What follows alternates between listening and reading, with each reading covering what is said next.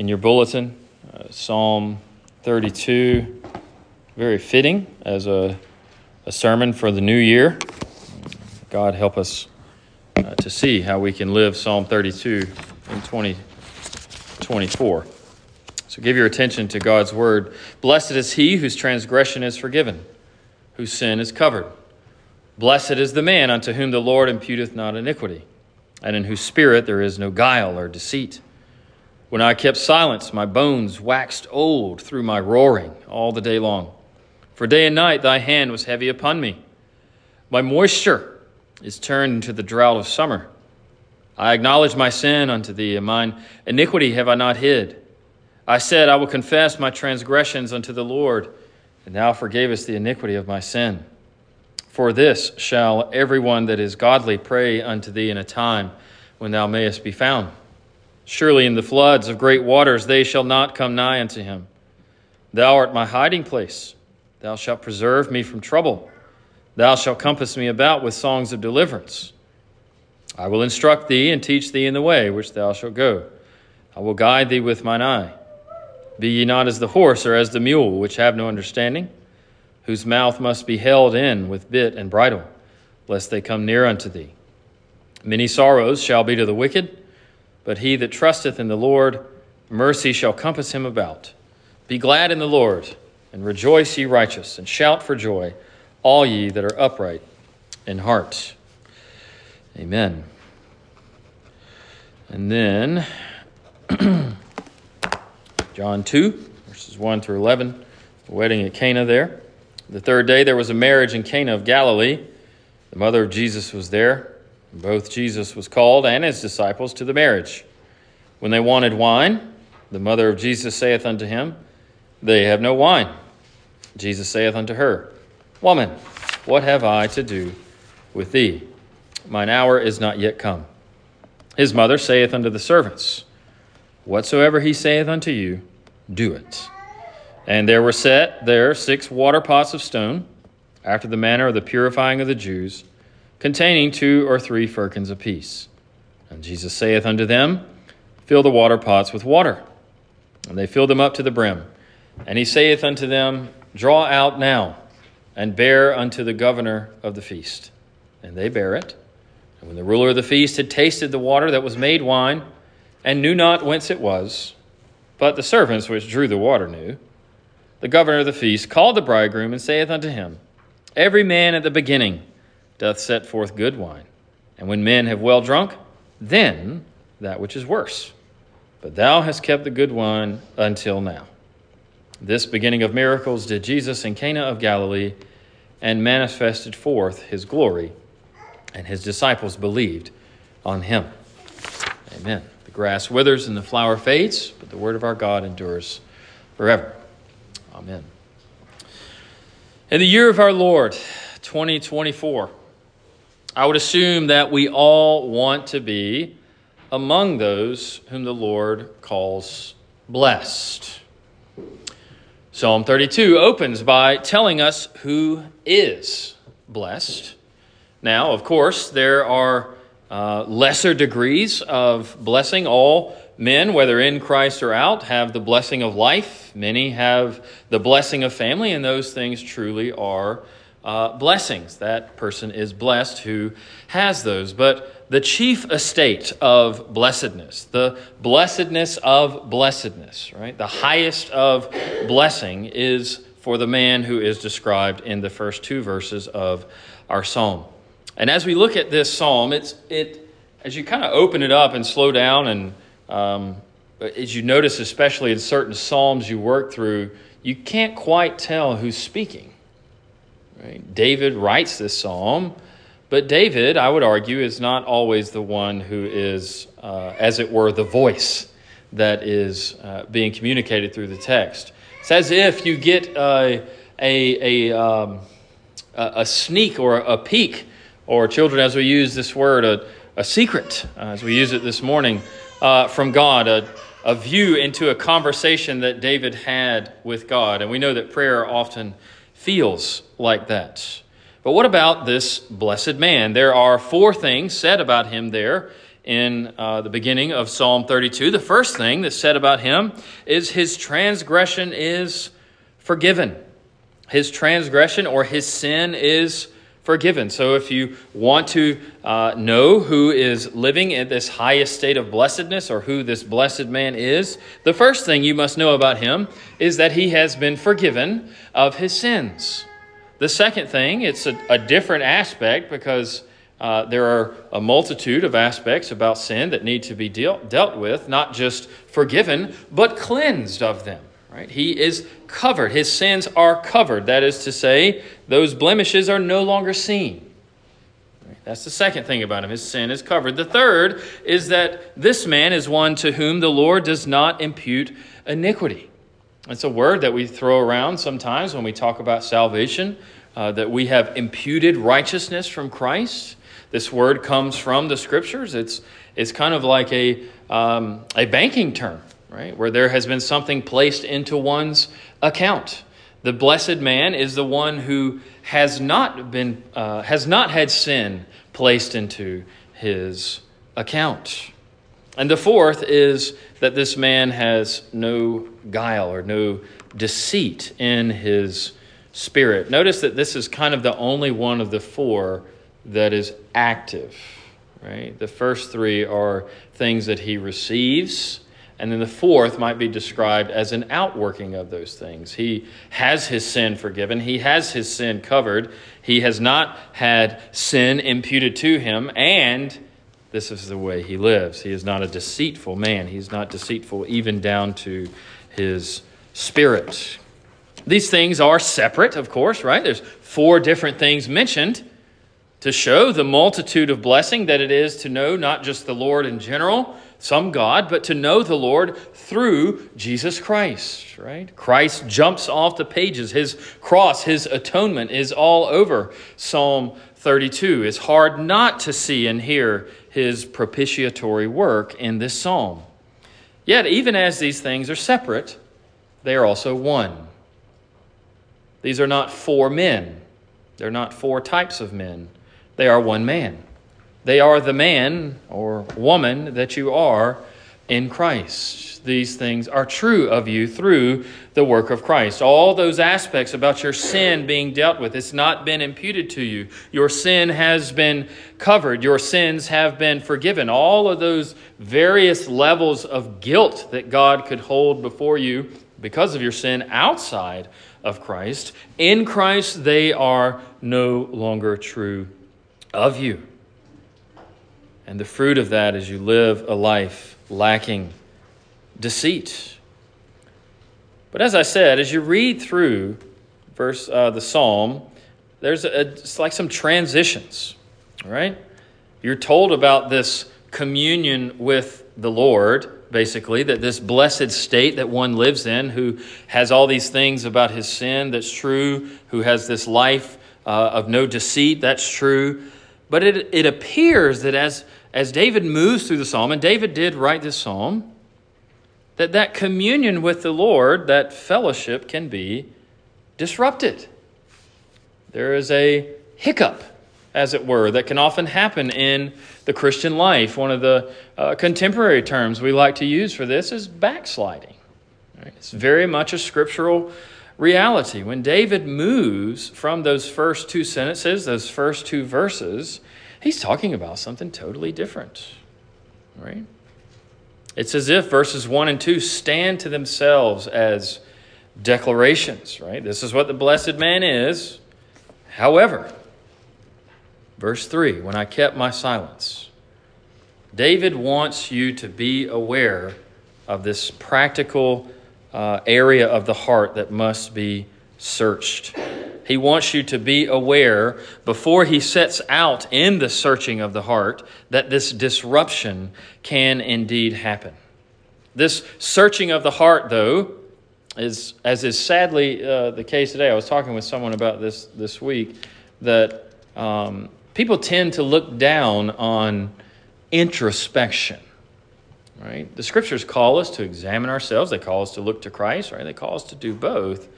But the Scriptures, when they call us to introspection, they're not calling us to really ultimately wonder if we're a Christian, but to expand our love for the Lord.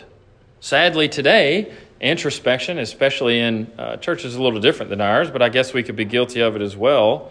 They encourage you to really be saved now, right? Maybe you weren't saved last week. Let's be saved this week. Let's trust in Christ for the first time. But what David is doing is he's drawing this one who knows the doctrine of verses 1 and 2, who knows what it is to be forgiven, not just in an intellectual sense, but has probably experienced it in the heart. He's calling on this blessed one to examine himself so that he can walk in this blessed state again. But what causes this disruption? The first disruption is caused by silence. Silence, as good as silence can be in a home sometimes, silence spiritually is not good. The first half of verse 3 there, when I kept silence, right, that's when he begins to lay out what the issue was. Then he tells you what the effects of this silence were. When I kept silence, well, what happened? What happened, David, when you were silent? My bones waxed old. I suffered, as it were, in my body. He was hurting because he was silent. And ultimately we know this wasn't just that he wasn't talking, but that he was silent before the Lord. What a sad thing to describe oneself as, but it's true of us often, isn't it? We fail in prayer. We are silent before the Lord. And his bones, he says, waxed old. They felt old. He had pain in his body. And remaining silent before the Lord will do this. But your soul will give you no rest. He says, through my roaring all the day long. That pain in his soul led him to, it's as if he's saying to behave as an animal. That he was roaring because of his silence before the Lord, his failure to go before the Lord and speak. And we know that that's ultimately things like prayer and praise. Remaining silent before the Lord will bring you pain. And it may be a type of silence, but your soul, you know, will give you no rest.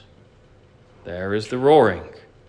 And he gives you a further thing that happened because of this silence. He says, God's hand was heavy upon me. Not just part of the day, but day and night. Right? When you fall from this communion with God, this walking with him as you should, his hand is heavy upon you. And this is felt all over, isn't it? When you remain silent before God, your soul is not silent. And you also know that God is not silent. He reminds you. Sometimes he reminds you through your children. You can go through dry phases spiritually. My son, the oldest, has done this several times. Daddy, we haven't done family worship in a few days. You know, you're right. We haven't. And that's a sad thing for me to say, but it happens. And even children can remind us of these things. Out of the mouth of babes, God shows forth praise. But there's another effect that he gives, and I love how the King James phrases it. It's printed there in your bulletin from the King James. He says, my moisture is turned into the drought of summer. If you have another translation, it probably does not say moisture. If it does, it has something in the margin that it points to the word vitality or life. Now, this is quite the picture because they drew on the more obvious phrase about the drought of summer, right? Does your soul ever feel as if it's in a drought, right? And then they drew that back into the word and said that moisture, that life, had disappeared because of that silence. That's what David is communicating. Because the drought of summer is a spiritual condition. The idea of life and vitality is communicated to the soul with the picture of moisture. It goes away when that silence is there. But David, what he does, thanks be to God, in verse 5, he doesn't leave us there. He finds the way out. He acknowledged his sin to the Lord. Now notice he doesn't tell us what his sin is. But I think based on the context, we can say at least two things. As all sin begins with, it begins with, first, the silence. of failure to pray, right? If you've ever developed a pattern of sin in your life, has it been when you've been most at prayer? Probably not, right? So that is, I would argue, the first thing that David is pointing to, his own silence. And the second thing seems to be hinted at, that he was hiding it, right? He was trying to go through the motions of life, even as a king, as an aspiring king. I don't quite know when David wrote this psalm, but he was either about to be king or he was king. And he was trying to hide this condition before the Lord, probably going to the temple, making his offerings, going through these motions. But when he followed the Lord's commands on confession, he received forgiveness and he knew it. And the psalm bears witness to that. And this is another glorious reality. This is not just an Old Testament thing. Again, I pointed to the fact that Christ is abundantly present in this text and his atoning work on the cross, his imputation of our sins unto him so that we can experience this. But this glorious reality is for the Christian. It can be known that forgiveness is had. As David said towards the end of that verse there, I will confess my transgressions unto the Lord, and thou forgavest the iniquity of my sin. He didn't wonder. He didn't wait. He knew. He was convinced through confession. Not because of some experience. He didn't say, I felt it in my heart. He just knew, because God keeps his promises. And this is what God calls us to do throughout the Scriptures, one of the most plain places of it. And 1 John contains an abundance of wealth for us, for the Christian life, of practical things. But at the end of 1 John 1, it contains some words that are almost too good to be true. And I think that we often even hold them at arm's glance, or arm's distance. He says, if we confess our sins, he is faithful and just to forgive us our sins and to cleanse us from all unrighteousness. If we confess, he forgives, because he's faithful. Is it that easy? I think it is. I don't believe the Bible lies, right? We like to, bathe it in, well, if you really feel it, then God will really mean it. Well, no, friends, if you confess, that is, if you agree with God, that's what confession is. You're bearing witness to what he has declared over the situation. You're agreeing with him to heaven. He promises to forgive you. And you can know it because he is trustworthy. This is what David experiences. It's what we experience through Christ. It's what David experienced through the anticipation of Christ. Friends, confession is one of the ways to assurance. It just is. It's plainly taught in Scripture. Psalm 32, 1 John 1, plenty of other places. But David then moves into, in a Pauline way, he moves into doxology in the next two sentences. If you have a Bible open before you, it's verses 6 and 7. But if you're looking at the bulletin, I'm sorry, I still have not figured out a way to get those verses in there without making verse numbers in there without making it really wonky looking. I'll figure it out eventually. But when he says there, about midway down, for this, it's for this reason, right? Because of his confessing his transgressions and knowing the forgiveness, because of all that we've just considered in those first few verses, because that is true, for this reason, everyone that is godly will pray unto you in a time when you may be found. Because you're faithful, because you're trustworthy, because you keep your promises, because you tell us you will deal with our sins, because you promise that in Christ, you have dealt with our sins. We can go there to the prayer closet, to the service of the church. We confess our sins. Friends, you need to know we are actually confessing our sins, right? It's not just, oh, pastor thinks this is a good idea in the service. It's a Christian thing to do. And everybody except a very small group of Christians have done it forever in their services. They confess their sins together because of God's promises in his word. This moves David to doxology, to praise, because God has forgiven his sins. Because God is faithful, everyone will pray to God in a time when he might be found.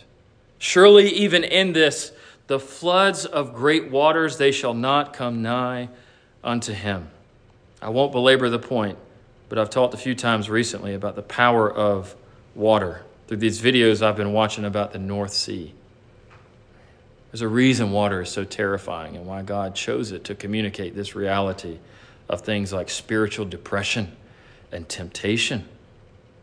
In the floods of great waters, this man who practices confession, this blessed man, those great waters will not come so near to him that they will overcome him.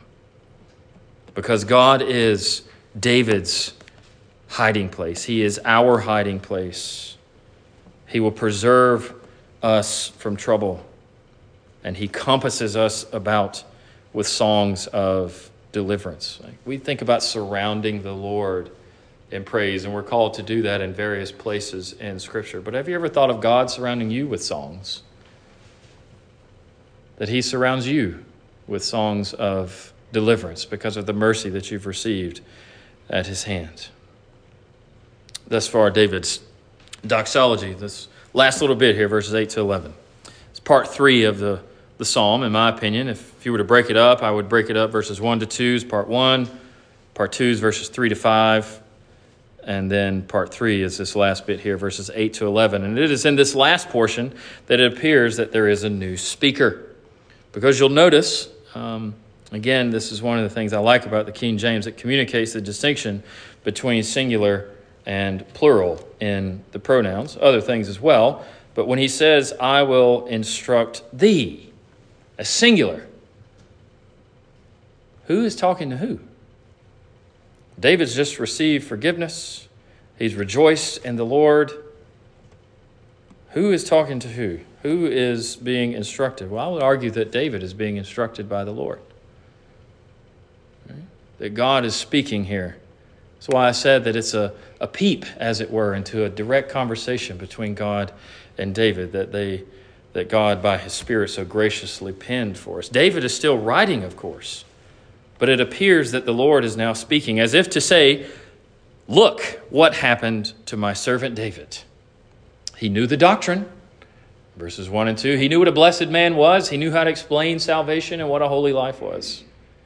Yet he failed to practice. And he knew some significant discouragement and pain of soul, verses 3 to 4. But upon his repentance, look, God says, and throwing off his silence, I faithfully forgave him. And then his praise of my name returned with doxology in verses 6 to 7. And he knew, as he says in Psalm 51, the joy of salvation once again. So when God, as I would argue, speaks here in verses 8 to 11, he's speaking to those who see this conversation. Yes, he's speaking to David, but he's speaking to all of us, right? So put in your name there. I will instruct you. Singular. Thee is the old word for the singular, but we don't have it today. I will instruct you and teach you in the way which you shall go. I will guide you with mine eye. Be not as those, or as the mule, which have no understanding, whose mouth must be held in with bit and bridle, lest they come near to you.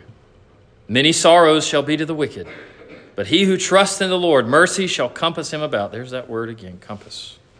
Be glad in the Lord and rejoice, ye righteous, and shout for joy, all ye that are upright in heart. He brings in the plural there a few times as well, but he opens it by speaking in the singular. God is instructing David, and he's instructing us in the way that we should go. So often we think of the way that we should go as like doing good works, and that's true. But those things will never come if we are silent before God. And if we are silent before God, the pain and warning of Psalm 32 is there, but also the glorious grace of confessing our sins and receiving the certainty of assurance. So close with these 3 brief applications. There is always danger in doing exactly what David did. He knew the doctrine. verses 1 and 2, but he failed in the practice. He kept silence before God. He knew what to do, but he kept silence and sought to hide his sin before the Lord. The second thing, the practice that David failed at is at its most fundamental level, prayer. And you need to know, I don't know if you find these things helpful, but I kind of store these phrases in my memory to wake me up sometimes when I'm struggling spiritually. Prayer is silence before God. Just say it over and over again to yourself. Or, excuse me. Silence is the absence of prayer before God. I said it wrong. Silence is the absence of prayer before God. Silence is the absence of prayer before God. When you feel compelled to pray, at those times you normally pray, or at those times you don't and you know you need to pray, will you choose silence? Right? It's just those ways of tossing things around in our minds that the Scripture gives us that can be so helpful. And last thing, the Lord, your teacher, is Jesus Christ himself. As I told you this morning in Sunday school and in the sermon, these things speak to the Lord Jesus Christ, that it is through him alone that we know this word and wisdom of God, that he is the word and wisdom of God. And these things are fully experienced as blessed men and women through Jesus Christ. Amen. Let us pray. Our Lord and God, we